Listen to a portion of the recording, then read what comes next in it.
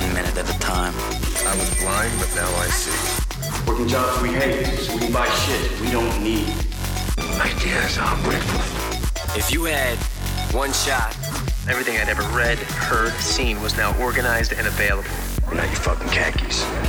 life moves pretty fast. The Biohacking Secret Show. In this episode of the Biohacking Secrets Show. When you do this, some pretty amazing things happen in your brain. One is you increase activity in your prefrontal cortex. So the prefrontal cortex at the front of your head is your attentional control center. It's the thing that lets you inhibit activities. It's the thing that allows us to have higher order processing and to be able to focus on tasks for longer and longer time.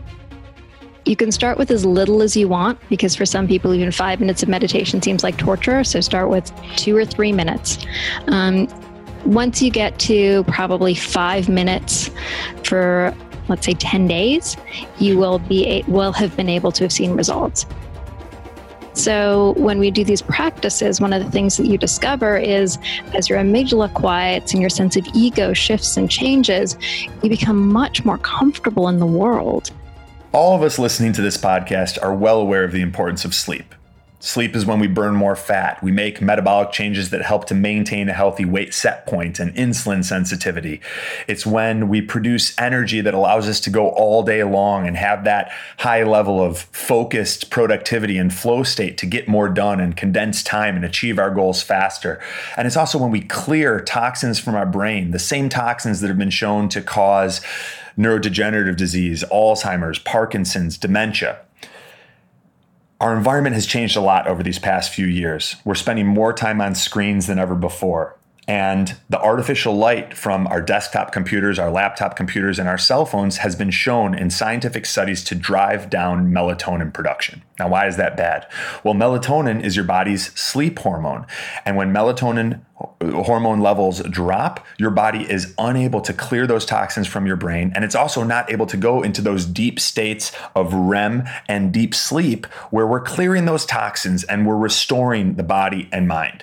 And one of my favorite biohacks to overcome that, because let's be honest, a lot of us need to be on our devices for our work or for maintaining social relationships, is blue light blocking glasses. But not just any blue light blocking glasses, because I've tried close to a dozen over the past few years, and many of them just look goofy. Blue Blocks has come out with stylish blue light blocking glasses that are laboratory produced with high quality glass lenses. And they've been proven to block blue and green light, the same frequencies that drive down melatonin, in the 400 to 550 nanometer range, so that you get better quality sleep. Your hormones are imbalanced, working the way that they are supposed to, and you wake up in the morning feeling refreshed. It's one of my favorite biohacks for optimizing my sleep. And I've noticed that it's the only pair that I've actually stuck with wearing. I ended up getting all 3 pairs. I start the day with the clear ones. I transition to the yellow ones later in the day. And around sunset, I put on the red Sleep Plus Maverick ones. And they've made a big shift in optimizing my sleep and my quality of life. And I know they'll do the same for you. If you guys want to check it out, go to www.blueblocks.com/biohacks. That's BLUBLOX.com/BIOHACKS. And enter discount code BIOHACKED. That's BIOHACKED to save some dough. Hey guys, Anthony here, and I just wanted to give you a big biohack thank you for listening. I'm so humbled and grateful that you're spending some of your day with me and the Biohacking Secrets Show. And if you get any value from this episode, or you've gotten value from previous episodes, it would mean the world if you could leave us a 5-star review on iTunes and share this episode with your friends, family members, and coworkers on social media. That way we can continue to spread this information and positively impact as many lives as possible. And it's also how our podcast gets discovered by more people. So without further ado, please enjoy this episode of the Biohacking Secrets Show. What's up, friends, and welcome to another episode of the Biohacking Secrets Show. In this episode, I sit down with Ariel Garten, who is the creator of the Muse, which is a brain-sensing headband that can be used to optimize your meditation and mindfulness practices. I've been using the Muse 2 now for a few weeks, and it's had a massive impact in my meditation practices. It's sort of gamified it where I find myself meditating more often and longer. And I love using not just their Muse app, which tells you how much time you spent in some of these calm, productive alpha and theta states, but they also have something called the Muse Direct, which gives you like a full EEG scan of your brain during your mindfulness practice. And in this episode, Ariel and I talk about what we're seeing now in the newest scientific literature as to what happens in the brain during meditation, changes that occur in the prefrontal cortex, allowing us to focus our attention on productive, beneficial areas, what happens in the amygdala, which is responsible for some of our fight or flight responses, and how we're able to down-regulate the amygdala to actually feel greater states of peace, calm, and even joyfulness in our life, how it increases blood flow in the corpus callosum, which is this part of the brain that connects the right and left hemisphere, and what's going on there, how that can help you integrate new tasks and new habits into your life more effectively. So you're not in this loop of like information accumulation, but not having that information actually result in behavioral change. This meditation, specifically meditation using the Muse, is a way to achieve all of those things and much, much more. Decreases in stress, ways to upgrade your brain and overcome mental limitations and trauma from your past. We go everywhere. This was a really good episode and a lot of fun. Very, very interesting. For those of you guys that want to check out the Muse, it's changed my meditation practice. We set up a 15% discount for you. To get that, you can go to bestbiohacks.com/muse, M-U-S-E. That's bestbiohacks.com/muse, M-U-S-E. And that'll get you 15% off. If it asks for a discount code, the discount code is almost always just biohacks, B-I-O-H-A-C-K-S, but you should get the discount applied right away. So without further ado, please sit back, relax, and enjoy this episode of the Biohacking Secrets Show with Ariel Garten. Ariel Garten, welcome to the show. Thank you. My pleasure. Happy to be here. I am excited to talk about mindfulness and what we're seeing in the scientific literature, because most of our listeners are well aware of the benefits of meditation and including a mindfulness practice in their daily routine. However, a lot of people have tried various forms of meditation and since abandoned it because they either didn't notice the benefits immediately, they didn't think they were good at it. So I'm pumped for our conversation today to kind of go over what happens in the brain to help people have a deeper understanding of the neuroscience of mindfulness practices and how some of these habits can positively impact our lives and keep us in a state of peak performance. And you are just the woman to share that information. Awesome. Pick my brain. Go find whatever you want in there and I'll share it. Beautiful. So let's start with the big picture. What do we now know based on what we're seeing in studies and research and through some of the anecdotal evidence that you have exposure to? What's happening in the brain when we meditate? So first of all, most people think when you meditate, your mind is going blank. That is not what happens. Basic focused attention meditation is a state of creating focused attention in your mind. You focus your attention on your breath, your mind wanders, you notice it, and you return. When you do this, some pretty amazing things happen in your brain. One is you increase activity in your prefrontal cortex. So the prefrontal cortex at the front of your head is your attentional control center. It's the thing that lets you inhibit activities. It's the thing that allows us to have higher order processing and to be able to focus on tasks for longer and longer time. So good news, or actually bad news, as you age, your prefrontal cortex thins. Dum, dum, dum, dum. If you're able to maintain a long-term meditation practice, good news, you can maintain the thickness of your prefrontal cortex even as you age. In the studies that come out of Dr. Sarah Lazar's lab out of Harvard, she showed a 50-year-old meditator who had the prefrontal cortex thickness of a 23-year-old. So, do you want to jump in here or should I just keep going?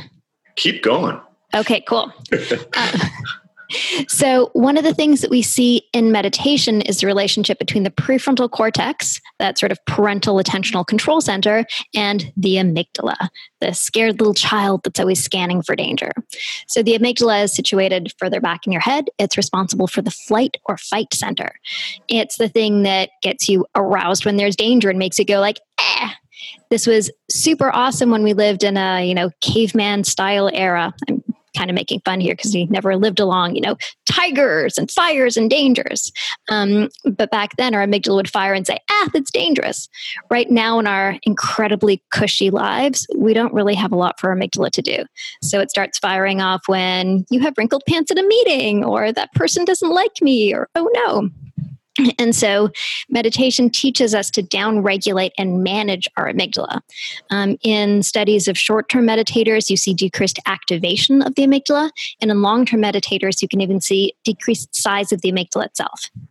And it's this relationship between the prefrontal cortex and the amygdala that we're training during our meditation practice. It's kind of like the child amygdala always wants to be freaking out, and the prefrontal cortex parent gets trained through the meditation process to be able to come in, have metacognition, look around, see what's going on, see the situation, and be able to tell the amygdala, like, hey, downregulate, everything is cool. And in long-term meditators, you even see an increased projection from the prefrontal cortex to downregulate the amygdala. That's pretty fascinating. I was having a conversation with a friend last night that was over, and I would say that we were enjoying some wine, but it was just me. But she was talking about how she has noticed that with fewer and fewer problems in her life, her brain finds things to worry about regardless. And they're often small things, but nonetheless, when you're giving your attention to those small things, it's still putting you in this unproductive state of worry. And what you're saying is that by training through meditation and mindfulness practices that we're going to discuss and provide specific techniques for doing so, you can not only increase the activity in the prefrontal cortex, which is responsible for attention and directing your attention to productive areas that can positively impact your life, but you can also downregulate the amygdala, which is that part of our brain that probably kept us alive for a long time. That was like, oh, what if there's a jaguar in that tree? Like, don't go, don't walk under that. You can't see what's up there, or, that sort of thing. But now it's like, oh my God, what if my post on Instagram only gets 100 likes? Totally. Look so silly. What if I'm late for that meeting? Yeah. What if my hair looks stupid in that thing? Oh no, my brain's on fire now. And so when you're talking about activity in these areas or down-regulating in these areas, are we talking about electrical activity? Are we talking about blood flow? What are we referring to? Actually, all of those are good markers. So activity is the neuronal firing inside of a region. When a region is active, you have increased blood flow in that region because you have increased metabolic needs. So the blood is bringing oxygen to that region. And then you also have increased electrical activity because each of those fires, each of those charges sent down the neuron are electrochemical impulses. So you have ion channels opening, calcium and potassium and sodium flowing in and out, and those ionic changes cause electrical changes. And those electrical changes can then be read even on the surface of the head, and that's your EEG. That's fascinating, especially that you mentioned some of these, like the voltage gated calcium channels and some of these things that we know are impacted by our environment so profoundly. Like I have a theory that some of these big changes that we've made to our modern environment, especially how much we're on electronic devices and around Wi-Fi and things like that, may even upregulate the amygdala through some of those voltage gated calcium channels and entrain our brain up into a high beta or, state that can be stressful. And like, it only further necessitates mindfulness practices that downregulate the amygdala if quality of life and ability to direct our thoughts towards areas that foster feelings of peace and contentment is something that we value.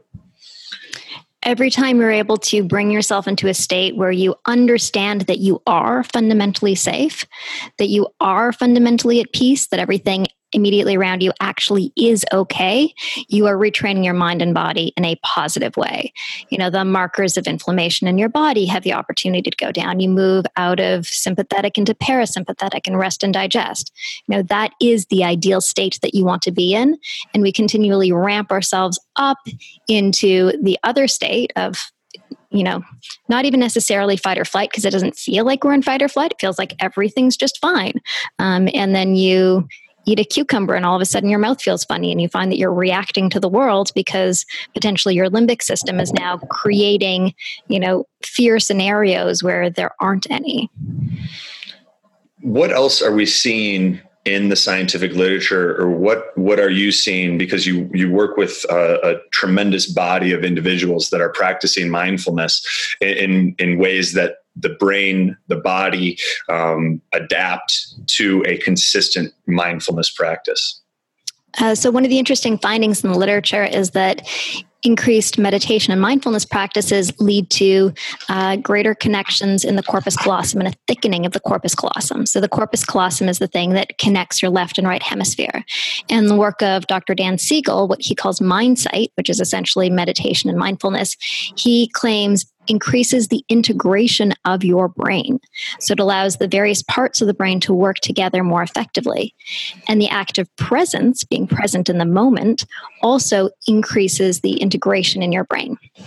And there's a cool study out of Harvard that shows that 46.9% of the time our minds are wandering, and that this mind wandering, not being present, makes us unhappy. And they go so far as to say that mind wandering is an excellent predictor of people's happiness. And if you ask somebody the activity that they're doing and whether their mind is on it or not, whether their mind is on the activity is a better predictor of somebody's happiness than the activity that they're doing. So like you could be doing the happiest thing in the world to you, the most joyful activity. And if your mind is not truly on it, you could potentially be happier doing the dishes and being fully engaged. Mm-hmm.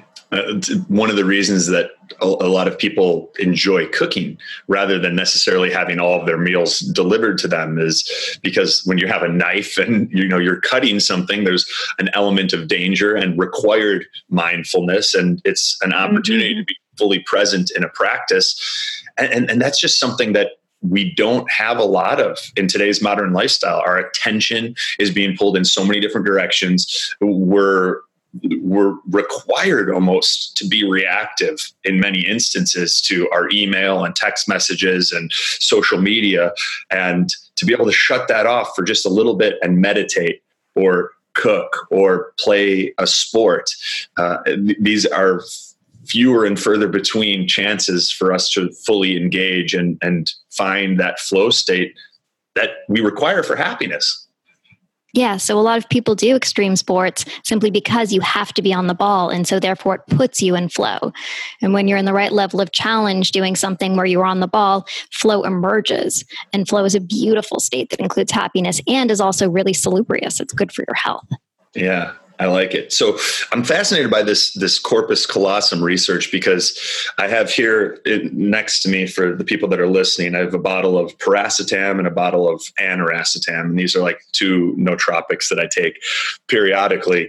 And some of the research that originally got me into the racetam family of nootropics in particular was because they increase blood flow in the corpus callosum, and that integration you mentioned between the right and left hemisphere.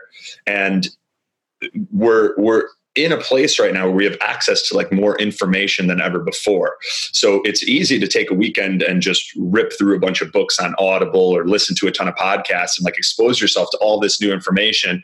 And you feel like your life is changing and you're growing and so much is happening. But usually where we drop the ball is integration. We get back to Monday morning and we're in our routine, we're going to work, and it's like all that shit I just learned disappeared and no longer has relevance in my life because I didn't integrate it. So it's exciting that you mention, in addition to some of these nootropics, when used intelligently, meditation can also help us to integrate more of what we're learning, this information that we're taking in through podcasts, through books, through videos, and this internet, and find how to make it a part of our routine and our life so that it actually does result in lasting change. Yeah, and we should sort of clarify a fine point that most people don't realize, the difference between meditation and mindfulness. So meditation is a practice or a training that builds healthy and positive mind states. So meditation is the act of sitting on the mat. And there's lots of different forms of meditation: Zen, focused attention, walking meditation, etc. You're focusing on one particular thing. Doing that builds the skill of mindfulness. So mindfulness is then the ability to have this present moment awareness with intention, non-judgment of your thoughts, feelings, sensations, the world around you, and the world inside you. So as we meditate, we build the skill of mindfulness, and mindfulness then allows us to be intentionally present in the world throughout our day. And so when you talk about integration and being present and being aware of the things that you've learned and the things that you're doing and how they work together and what's happening inside you and how you're acting in the world and how this all integrates, you are now talking about the skill of mindfulness that you are working throughout the day. That's an important distinction. What challenges do you see preventing most people from sticking with a meditation practice? There are so many. So I think most of us have gotten over the first hurdle, which is the feeling that mindfulness was weird or woo-woo or this thing that wasn't real. By now there's over 1,000 published studies demonstrating meditation's and mindfulness's ability to do so many things: improve your attention, decrease your stress, improve your sports performance, on and on and on and on and on. And we'll link to those 1,000 studies in the show notes. I'm just kidding. Yeah. Click 1,000 studies. Yeah. Download them all to your brain. Yes. That's Neuralink. That's Elon's thing, not mine. So I think we've gone over the hurdle where people recognize that this is relevant, it's important, and it's a thing that we should be doing regularly. But then when somebody sits down to actually do it, most people don't actually know what they're supposed to do. And you sit down and you're like, okay, my mind's going to go blank and I'm going to think about nothing and then maybe I'll levitate. And of course, none of those things ever happen. One's less likely than the other. And people don't actually realize that in, for example, focused attention training, what you're doing is you're focusing on your breath, your mind wanders, you notice it, you return to the breath. There's a distinctive set of activities that you're doing, a practice that you're following in order to quote unquote meditate. So once you might recognize what you're supposed to do while you're meditating, then your mind is wandering. You're like, oh shit, my mind's wandering on the grocery list. I'm thinking about something else. And you just get off and you do that thing. Or you try to meditate for 5 minutes and your brain bounces all over the place. And you're like, like my brain is bouncing. I'm bad at this. And then the self-judgment overwhelms and then you don't do it because we don't like doing things we're bad at. So we have that barrier. And then once you get started, even if you have gotten into a regular practice, which thankfully, hundreds of thousands of humans have figured out, millions of humans have figured out how to do over the years, it's hard to stick to a practice like anything else in our life. We're like, I'm going to eat great and I'm going to go to the gym. And how many people actually go to the gym every day or 3 times a week as you say you're supposed to? Mm-hmm. So there's just the aspect of shifting and changing human behavior that's hard. Not impossible, but hard. All right. I hope you guys are enjoying this episode of the Biohacking Secrets Show. Now let's take a quick second to check out some cool biohacks from this show's sponsors. This episode of the Biohacking Secrets Show is brought to you by Veritas Farms and their full line of CBD products, CBD standing for cannabidiol. Now, we are real excited about this partnership because Veritas means truth in Latin, and we are big believers in bringing you guys the truth, not just through this podcast, but by making sure that any products that we share or that we bring on as sponsors are products that we personally use, believe in, and endorse ourselves. And that is the case with Veritas Farms and their full line of CBD products. The reason that they're so great, they are full spectrum hemp products, meaning that they have all of the beneficial phytonutrients that you get in a quality CBD product. 99% of the CBD products on the market are CBD isolate, and they're just being resold, meaning they're coming from a few small manufacturers. They've only got one tiny part of all of the important phytonutrients that you need to get the benefits you want from a CBD product, and they're just a bunch of different companies companies reselling them. Veritas Farms is vertically integrated, meaning they own the farm. They ensure that there are no pesticides being added. It's organic, and then they control the entire process from harvesting to extraction until that product ends up at your door. That's what I love it. It's kind of like farm to table, but for CBD. And the benefits that I've noticed, my sleep is better. I feel like I get a deeper, more restful night's sleep. I'm less stressed. I never have periods of anxiety. I feel calm and focused throughout the day. And it even decreases inflammation when I have flights or other things where inflammation is an inevitable part of life. You take a little extra CBD and it can be very helpful for stress, anxiety, sleep, and that inflammation. So if you guys want to check it out, we've arranged a 15% discount for you guys. To get that, you can go to theveritasfarms.com/biohacks. I'll spell it out. THEVERITASFARMS.com/BIOHACKS to save 15%. Check out the Veritas Farms CBD. You guys are going to absolutely love it. All right. Thank you so much for making the Biohacking Secret Show podcast a part of your day. We appreciate it more than words can express. Now let's get back to the episode. You mentioned a big one, which I see with a lot of our high-level entrepreneurs and businessmen and athletes too.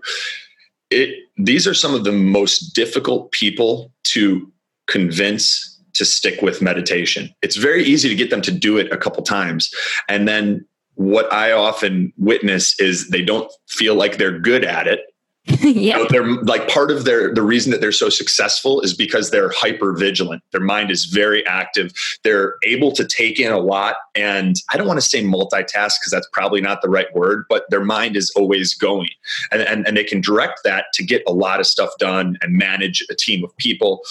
But then when they sit down, they can't turn it off. Yeah. And they're very hard on themselves. So after a couple sessions, they're like, F this, I'm not good at it. Everything is working pretty well in my life.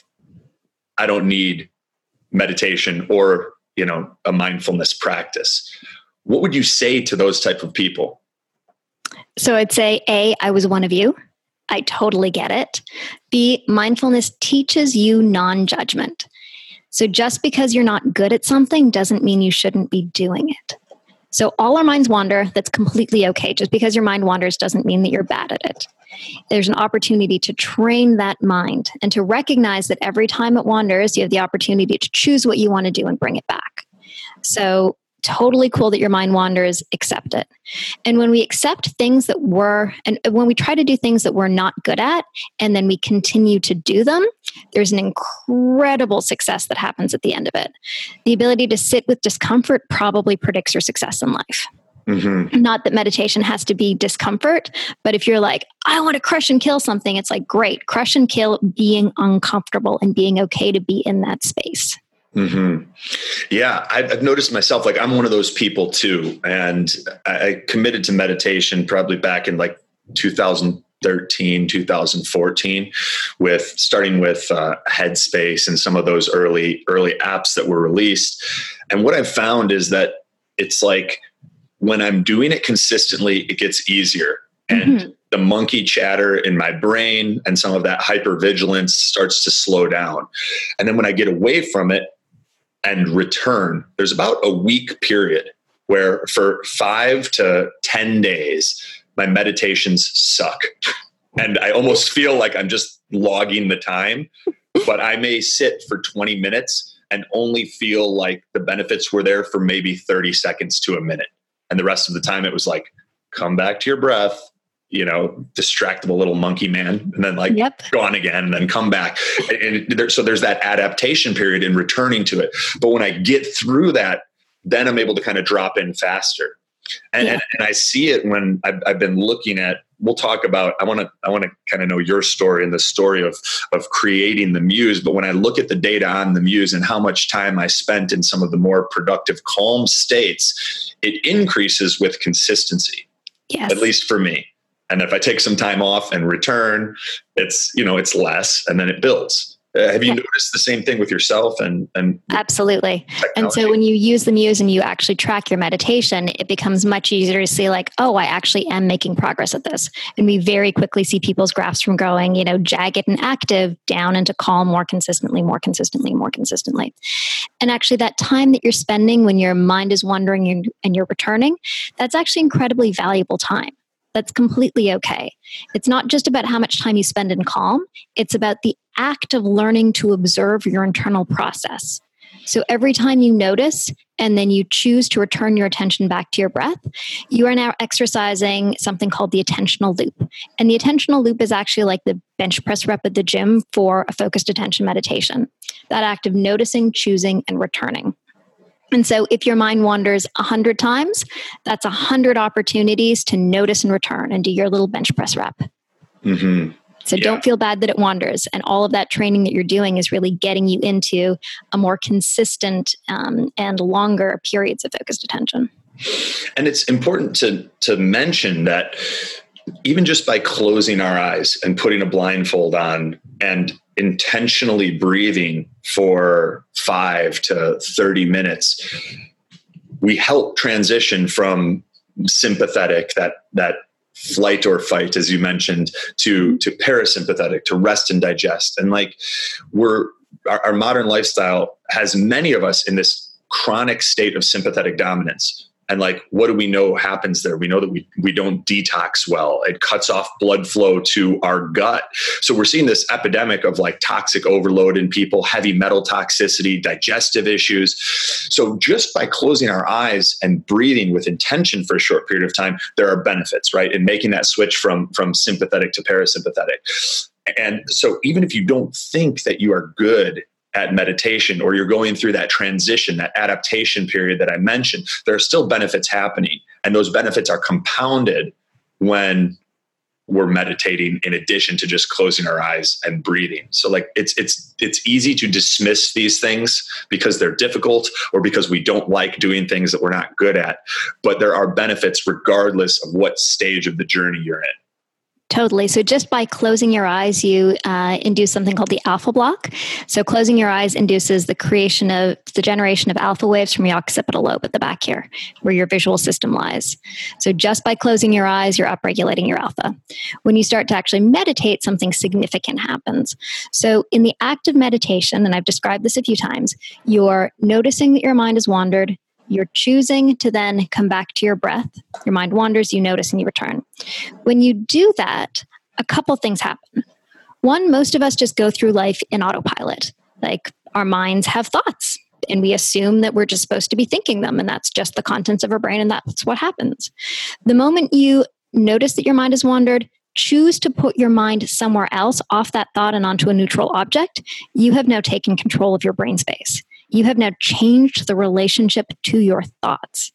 You have now, possibly for the first time for some people, recognized that you can actually choose what goes on inside your own head. And each time your mind wanders and you choose to do something else with it, you are now changing the relationship to your desires, your urges, your thoughts, your impulses. And you're now training and shifting your body into a place where you have more observation and control. So you're training your metacognition, the ability to rise above and actually see your thoughts. And you're teaching yourself to be able to disengage from thoughts when you don't want to have them. And a lot of our thoughts are just repetitive, frustrating, negative, useless loops that keep playing over and over and over again in ways that are not particularly helpful. Mm-hmm. One of my friends, her mom, 20 plus years ago, was cheated on by her father. And they ended up staying together. She actually got the woman that he cheated on her with deported. And, revenge works for some people. Yeah. But what we were discussing is I said, she had mentioned that her mom is still living reliving a lot of the emotional scars and damage that took place from that. And I asked her, and I'm like, from what you've observed, do you think there's been a single day over the past 20 years that your mom hasn't thought about that incident and relived those emotions? And she's like, absolutely not. It's multiple times a day. You can see it. She even takes it out on the daughter that he has with that other woman. She almost acts like the daughter is the woman that, you know, her husband cheated on her with.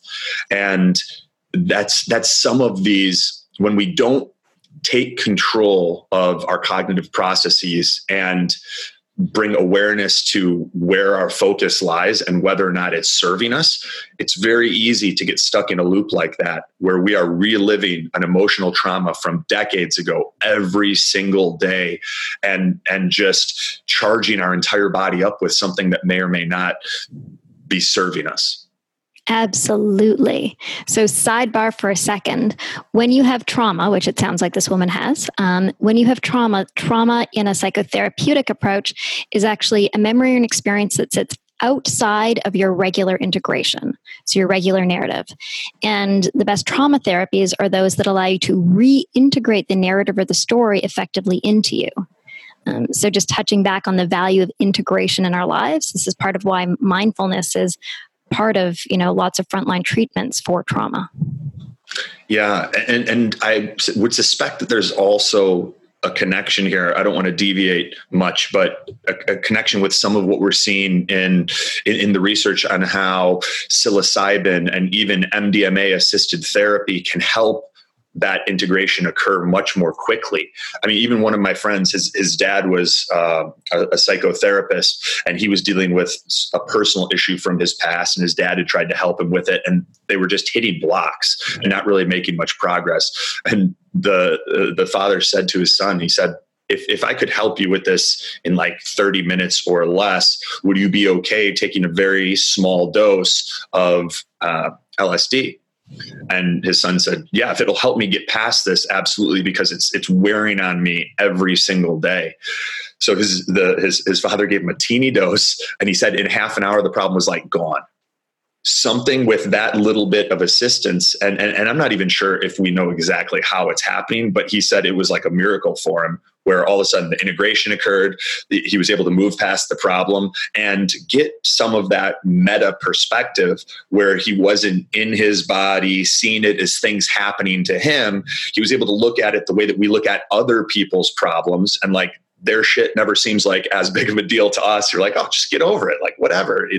He cheated on you. He sucks, you know, let it go. And he had that type of experience. So I think that there's a lot of tools that we're seeing become available, and that in the past would have been seen through a different lens or with greater judgment. Maybe some people are still working through some of that judgment, but we're finding research backing up their efficacy. Absolutely. So we could keep riffing on this, but we'll change. Yeah, it was a little tangent. I was aware of it. Okay, let's take. I could have fed that tangent further, but we're going to choose to 3-hour avoid distraction. Back to the focus. You guys from a 3-hour podcast. Let's take a quick look at some awesome biohacks from this show's sponsors, and I will be right back with Ariel Garten.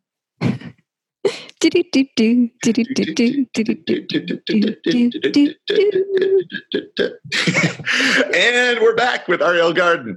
All right. So tell me about your story in getting into meditation and how the muse came to be. Cool. So my own background is varied. It comes from science, design, and neuroscience. I went to school for neuroscience. Even in high school, I had a job in a research lab doing embryonic stem cell research and knockout mice, and I had a clothing line. I was always into bringing together art and science. In 2003, when I graduated university, I started working with Dr. Steve Mann. He's one of the inventors of the wearable computer, the guy that built Google Glass before Google did. And he had an early brain-computer interface system, a BCI system, that let us interact with the world directly with our brain. So we were taking a single EEG electrode and putting it on the back of our head. And by focusing or relaxing, shifting brain state, we could actually control stuff in the world outside of us, make light bulbs glow brighter or make sounds go blah, blah, blah, blah. And like Stranger Things and 11. It was totally incredible. And I stood back and said, oh my God, we're like literally controlling the world with our mind, and people need to know about this. And I think I can see how this is a product. So I got together with Steve's master's student, Chris Amony, and my good friend, Trevor Coleman, and the three of us came together to build Muse, not knowing what it was going to be, really spending time trying to create thought-control technology. But in the process of doing that, we recognized that we were training people to control this technology by focusing and by relaxing, by shifting their brain state. And to do that, we were showing people what was going on inside their mind and actually showing people their states of focus, showing them their states of relaxation. And for some people, this was an unbelievable insight to literally know what was going on inside the black box of your mind. And we recognized that inadvertently, we were teaching people to meditate. So as a neuroscientist, I knew the studies behind meditation. I was also a practicing psychotherapist at the time, so I'd be teaching meditation to my clients, and I was sucking at it. I was somebody who, as you can tell by my story, was always doing multiple things with 1,000 ideas and go. And I tried meditation, and I was terrible. I would sit down, my brain would bounce. I'd be like, oh, I'm not good at not being good at things. I'm going to leave. And it was only through the process of building Muse as a meditation tool, recognizing the incredible value that it would have teaching people to meditate, that I was actually able to learn how to meditate effectively myself. And then once I did, it was like, wow, the 2,000 years of wisdom that I'd been reading all along, the studies that I'd been reading, everything finally made sense. And I could start to see the benefits of meditation roll out in my life. So from there, we built Muse. It came out in 2014 as the original Muse, and it's now used by hundreds of thousands of people, thousands of clinicians, thousands of scientists all over the world. And how does it work? So Muse, are people watching the video? Some will be. Okay, so for those of you watching the video, this is the Muse. It's a brain sensing headband that helps you meditate.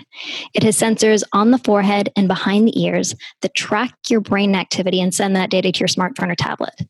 And it lets you know what goes on in your mind during meditation. So the metaphor we use is your mind is like the weather. So when you're thinking, distracted, you hear it as stormy.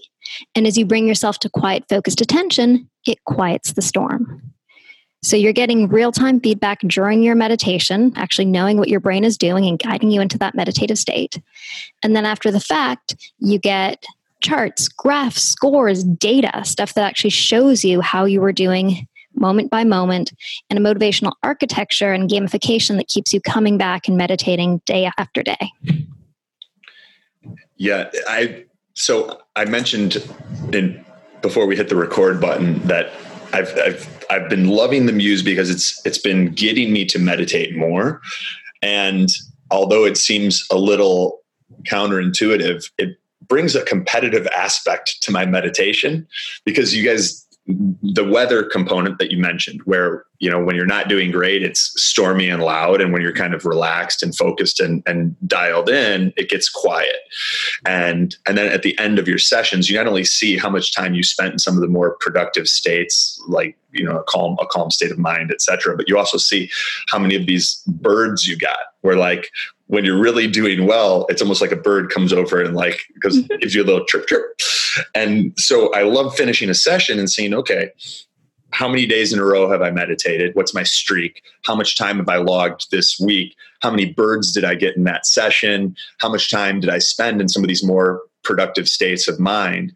And because of that, I find myself meditating a lot more than I would otherwise through apps like Headspace and some of the things that I've used in the past and still periodically use. I've just been digging the Muse. So thank you for making this. Awesome. Thank you. Yeah, you've totally got it.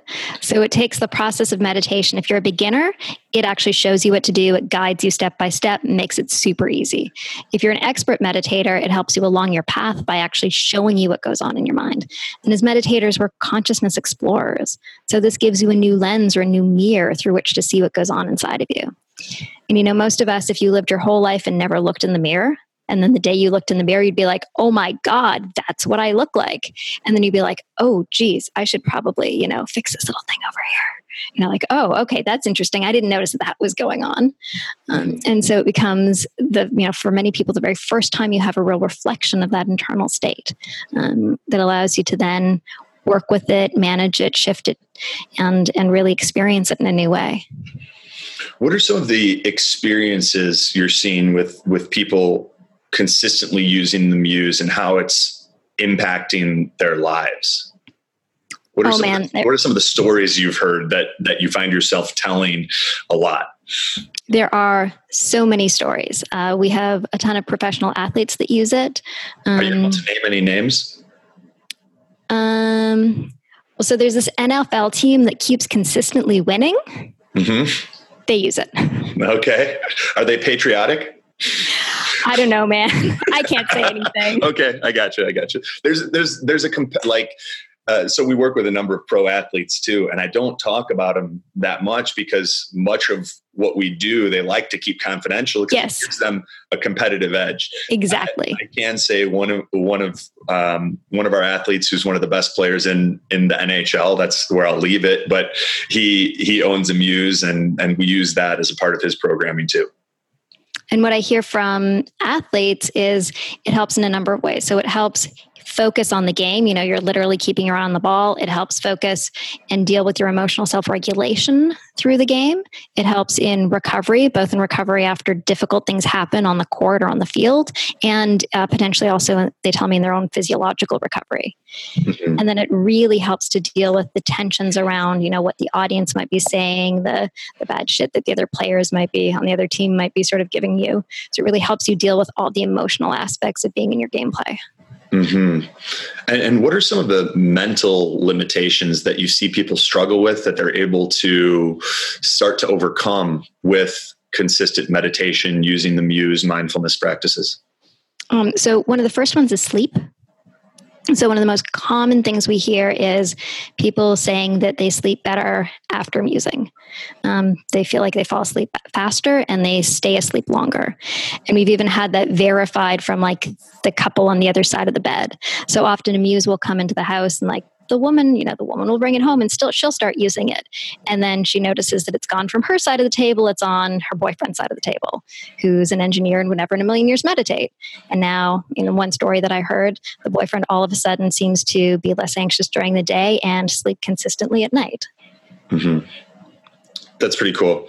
So I'm going to share a little bit of my experience using it because I started out going through the program and what I'm enjoying, aside from what I've previously mentioned, is that you guys do a great job guiding people through various forms of meditation, where one day will be maybe focused on following your breath. And then another day will be focused on labeling the breath or counting the breath. And then another one will be just returning to your mindfulness practice and not making a big deal out of the fact that your mind wandered, rather just addressing it, noticing it, and letting it go. And then there's a lot of different examples of this. I've enjoyed that to a great degree. But when I was using it up at our lake house a week and a half ago, I would put it on in the morning and then I would go lay on the dock just in a pair of shorts. So I'd be just, baking in the sun, not burning, just, getting a nice tan while doing my mindfulness practice. And the number of times that I found myself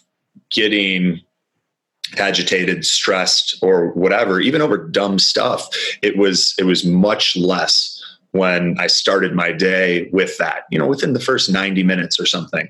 But since returning to Delray Beach, I've got this molecular hydrogen inhalation machine next to me. I periodically, I have my Florida medical cannabis card. And what I did the other day, which was real interesting, was I was breathing the molecular hydrogen. I had a little smoke of this rhythm energized blend that's like a sativa cannabis. And I was wearing the Muse, and I did about 10 minutes of like normal meditation with those things going. And then for the last 10 minutes or so, I started integrating some breath work where I was taking like a big deep breath in through my nose and then kind of letting it go and letting all the tension fall away through my mouth. And after a few minutes of that, it was almost the very same instant that I felt like this body buzz come over me from the breath work and probably some of the other things that I just mentioned. But as I felt this body buzz come over, the Muse, the audio feedback that I was getting went completely silent, like no storm, nothing. It was just for probably the first time that I've noticed, at least at this extended length, it went completely quiet. And I was just hearing chirp, chirp, chirp, chirp. And I'm like, oh my gosh, something about that stack. And it could have just been the breath work. Maybe it didn't involve any sativa or molecular hydrogen, but I haven't tested it and repeated it. It was just a day or two ago, but something about that stack while using the Muse got me some biofeedback that demonstrated that I was in one of, if not the most calm states of mind that I've been able to elicit in dozens of sessions using the technology. That's awesome. That's awesome. I hear all sorts of fun biohacks, like people microdosing with it. Wim Hof breathing has been a common biohack that people are doing with it. So do do a short session of Wim Hof, then Muse, then Wim Hof with the Muse, and then see where your results are at. So there's lots of different ways that you can combine and play with it. We also have another app called Muse Direct, and Muse Direct lets you see your raw EEG. So whereas Muse, the meditation app, is giving you neurofeedback and graphs based on your level of focused attention versus mind wandering. That's the algorithm that we built for it. So it knows when you're focused and when your mind has wandered. In Muse Direct, you can actually see your raw EEG levels. So you can see both your raw EEG and your level of alpha, beta, theta, delta, gamma over time. So if you want to play around with biohacking and fun experiences to see not just whether you're in a focused attention calm, but overall what's going on in your EEG, that's a fun app to play with. That's real cool. Are you able, do you have to choose between one or the other? Yeah, you can't do them both simultaneously. Okay. All right. But cool. you just do the practice twice. Yeah, I got you. It's not going to hurt you to meditate more. Cool. What for someone who's on the fence, they're considering it, maybe they've tried a meditation practice in the past, what would be a protocol that you would consider like a minimum effective dose where use the Muse for this many minutes for this many days before making a determination as to whether or not it's something that deserves a place in your daily and weekly routine, or this is where you're going to start seeing a lot of the benefits, but you need to hit these thresholds? So you can start with as little as you want, because for some people, even 5 minutes of meditation seems like torture. So start with 2 or 3 minutes. Once you get to probably 5 minutes for, let's say, 10 days, you will have been able to have seen results. You may have noticed less reactivity, better sleep, better awareness of your body and the tension in it. You might notice the ability to actually start to bring these exercises into your daily life. One of the early things that I noticed was a shift in my productivity. So in the focused attention practice that I've described, you focus your attention on your breath, mind wanders, notice, return. And what you're doing is you're learning to notice your distractions and disengage from them. Mm-hmm. So when we're doing, like long format documents that require a lot of focus, you many, many times are like, oh, Facebook, or oh, this thought, or oh, this person. And we often just don't realize we're procrastinating and we take those little wanders. With this meditation practice, you very quickly get trained and cued into noticing every time you become distracted and choosing to come back to the task at hand. And so it really helps you identify the micro procrastinations in your life and significantly increase your productivity in tasks that require focus. Yeah.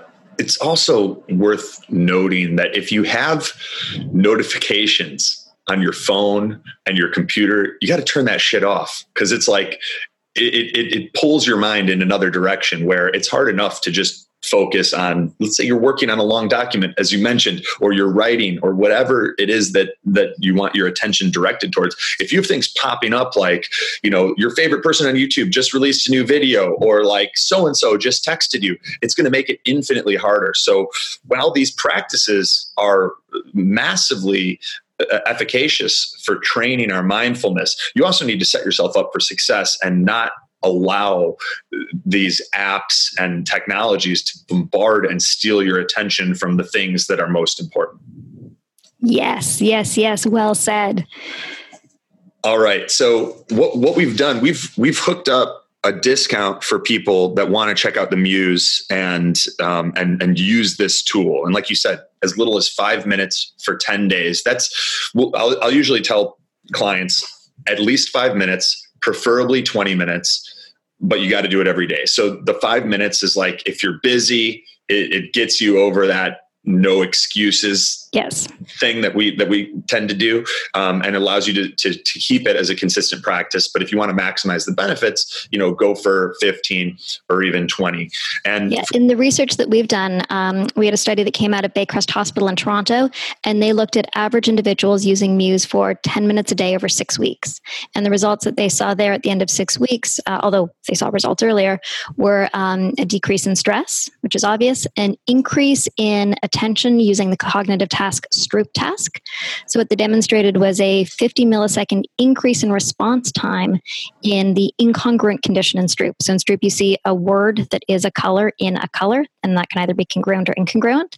And what we recognize is that people were able to make decisions using conflicting information in stressful situations faster after 6 weeks of using Muse. So even more applications for athletes, military, snipers, etc., like being able to make the right decision while under pressure or under fire. Very cool.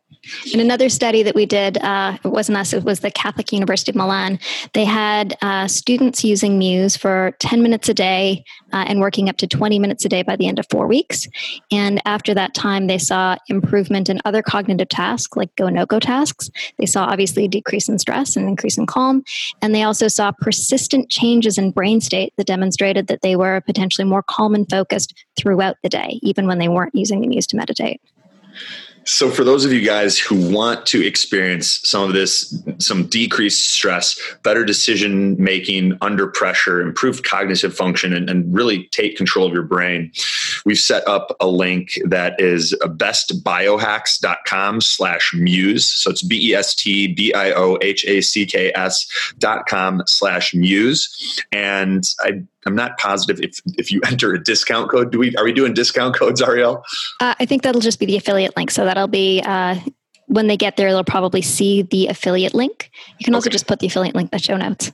Okay. We'll link to it in the show notes as well. So bestbiohacks.com/muse gets you 15% off. If it's asking for a discount code, it's usually biohacks, BIOHACKS. And Ariel, let's dive into some rapid fire questions. This is one of my favorite parts of the show. I'm ready. All right. I hope you guys are enjoying this episode of the Biohacking Secrets Show. Now let's take a quick second to check out some cool biohacks from this show's sponsors. This episode is also brought to you by Bioptimizers and the Biohacking Secrets Upgraded Digestion Package. So if any of you guys are dealing with suboptimal digestion, characterized by gas, bloating, your stomach feeling distended or like it's sticking out after certain meals, if you get sluggish, if you deal with constipation or diarrhea, you're going to want to pay attention because it usually comes down to one of three things being off. The first is low stomach acid production. The second is low enzyme production. And the third is gut dysbiosis, meaning you have too many of the quote unquote bad bugs in your gut and not enough of the good ones.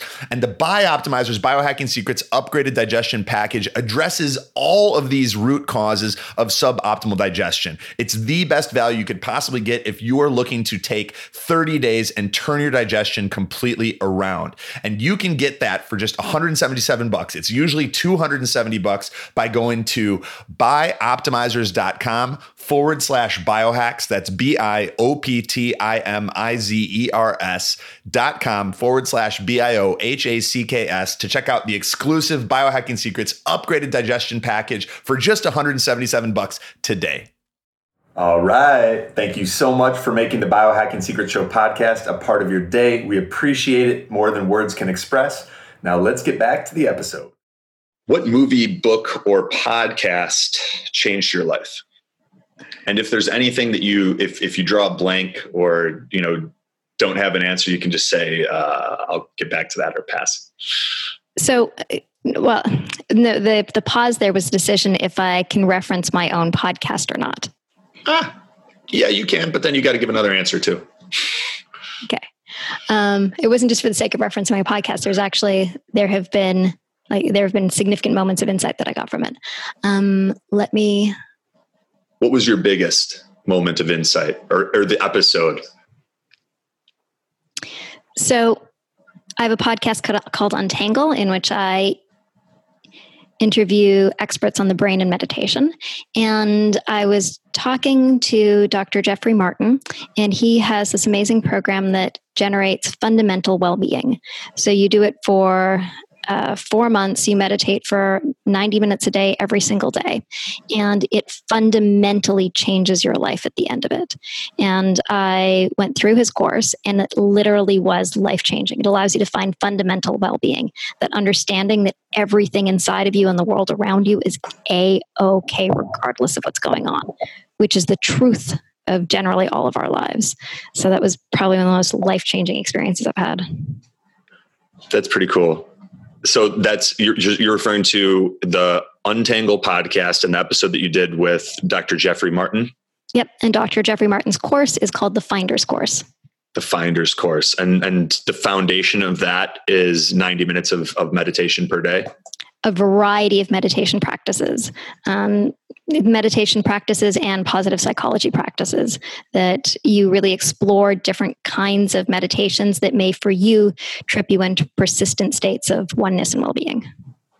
I'm going to check that out. It reminds me a little bit of Michael Singer, who founded WebMD and wrote books like The Untethered Soul. He, in adopting a much more aggressive mindfulness practice, that created a lot of the opportunities where like his greatest business ideas came to him when he was like, fuck all this business stuff. I just want to meditate and relax. He started meditating a tremendous amount, and then all of his business stuff actually took off. It was like an unexpected benefit. Yeah. An insight pops up. Mm-hmm. Okay, cool. And then what other podcast or book or movie had a profound impact on your life? The Never Ending Story. Hey, that's one of my favorites. Yeah. Allowed me to imagine worlds that didn't exist in ways that I think were fundamentally important to what I've been able to create. Like having storybook narratives and insane visuals when I was a kid allowed me to see and experience worlds that I could ultimately create if I wanted to. I've watched that movie dozens of times, owned it as a kid, loved it. I cried just about every time Atreyu's horse died in the pits of despair. And I was obsessed with Valcor, the flying dog or whatever, whatever he was. Oh, great one. No one's ever said that. Besides your phone or computer or Muse, what's one product that you can't live without? So there's no product I can't live without. To be very clear, we're highly resilient, amazing individuals, and we can go without most things. Give us some air, water, and flour, and we will be just fine.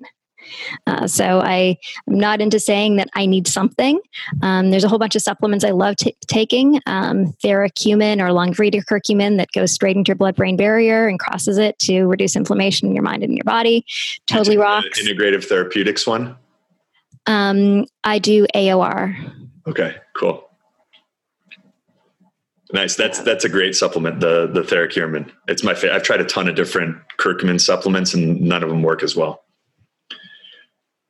What does the first 60 to 120 minutes of your day look like? Wake up, enjoy living. That's like a very important, fundamental early thing that happens when I wake up. Snuggle with my husband and reach over, hold his hand, depending on his level of awakeness at that moment in time. Lie in bed and meditate. Check the time was usually somewhere in there because I don't wake up with an alarm clock if I don't need to. Mm-hmm. Listen to make sure my child is okay, not awake, doesn't need anything, or the nanny has already gotten him, depending on the time of the day. Meditate, get up, brush my teeth, wash my face, talk to my husband, go downstairs, drink a shit ton of water, wait a few hours before eating, and then start my business workday. What have you eaten today? Rice with lots of olive oil and salt. Hey, you're like the female version of me. That's one of my favorite sort of like healthy cheat foods. Yeah. I eat bowls of this stuff My husband's Filipino, so there's always white rice around. And as much as I try to convince him, I'm like, let's do spelt today. Let's do brown rice. It's like nothing beats white rice in his mind. Nothing. He's right. It's delicious. Omelet, just super plain eggs, and then a ton of berries, strawberries, gooseberries, red currants are in season here, and a bunch of peas that I picked in my garden and stood there as I ate them. What makes you cry? Many, many things. Crying for happiness often. We had chat amongst a bunch of girls yesterday where somebody was like, my mother cries when people win at Wheel of Fortune. And I was like, oh shit, I actually cry when people win in game shows. It's that human emotion, those moments when you're so happy for somebody and how their life has changed or the opportunities that come for them and who and what they might become. Immigrant stories always make me cry because it's people who have, this aspiration to come to this new land and find a better life. So, humanity makes me cry in the best, most beautiful way. What was the most embarrassing moment of your life? So I don't know the first thing that comes to mind is in grade 1, I peed on the floor accidentally, and that was just utterly embarrassing. Now that I have a 3-year-old that pees on the floor all the time, I don't know why that was so horrible for me. But the next story that comes to mind, if I'm willing to embarrass myself publicly again, I had just been doing this practice facing my fears. So anytime I had a fear or discomfort that would come up, I would just stare at it, feel it fully, feel the fear of it until it cracked. And then freedom was on the other side. And I was doing a podcast similar to this. The host came on video. I had been eating a sandwich when I started, like just before the podcast. Host showed up out of nowhere. I assumed my video was off. And then I went to clear my teeth and took my little pinky to get the sandwich out. And then the host is like, your video's on. And that was the most fascinating moment because for the first time in my life when something like that happened, I wasn't embarrassed. In the past, it would have been like, oh my God, let me just crawl and disappear under the table. This is awful. Mm-hmm. But in that moment, having done this practice of facing my fears and letting them crack and release, that thing that would have been such a tremendous fear, which is what embarrassment is, it's ego fear, had just dissolved. And it was like, oh yeah, isn't that funny? I'm a human. I was eating a sandwich. Isn't that funny how we find these human things so weird and awkward? Yeah. Yeah. Part of maturing and growing older is becoming more and more at peace with those moments that seemed like a huge deal in grade school and middle school and even high school and college, and realizing that no one's really paying that much attention. Most people forget, and it wasn't that big of a deal in the first place. But our egos and our amygdalas are on fire about these things because protecting the ego is another big role of the amygdala. That's why we have so many defenses and we're so defensiveness. Oh no, I was right. Oh no, this, oh no, that.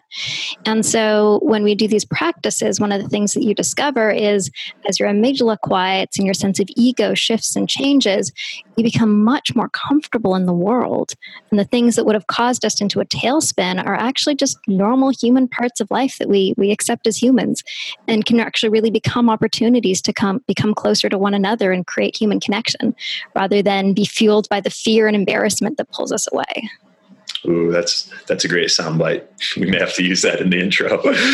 Where can people follow your work, what you're up to, and what social accounts are you most active on?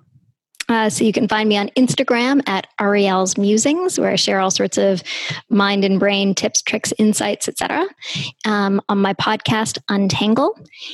Twitter, Ariel.Garten. And then Muse is Choose Muse across all the channels. And you can find it at choosemuse.com. Ariel, thank you so much for sitting down, sharing your wisdom on meditation and how we can bring more mindfulness to our lives. I think people are going to absolutely love it. And for those of you guys that would like to get the Muse and have some of this in your life, you can go to bestbiohacks.com/muse, M-U-S-E. You'll save 15%, and we'll link to that in the show notes as well. Ariel, thank you so much. My pleasure.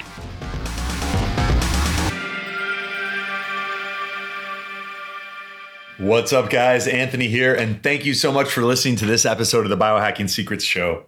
One of my favorite things to do is helping men and women like you feel what it's like with the body you've always wanted and all-day energy that starts the moment you wake up and doesn't quit. Over the past decade, we've created a proprietary health assessment that helps me to identify the unique toxicities and deficiencies that may be holding you back from the life that you deserve.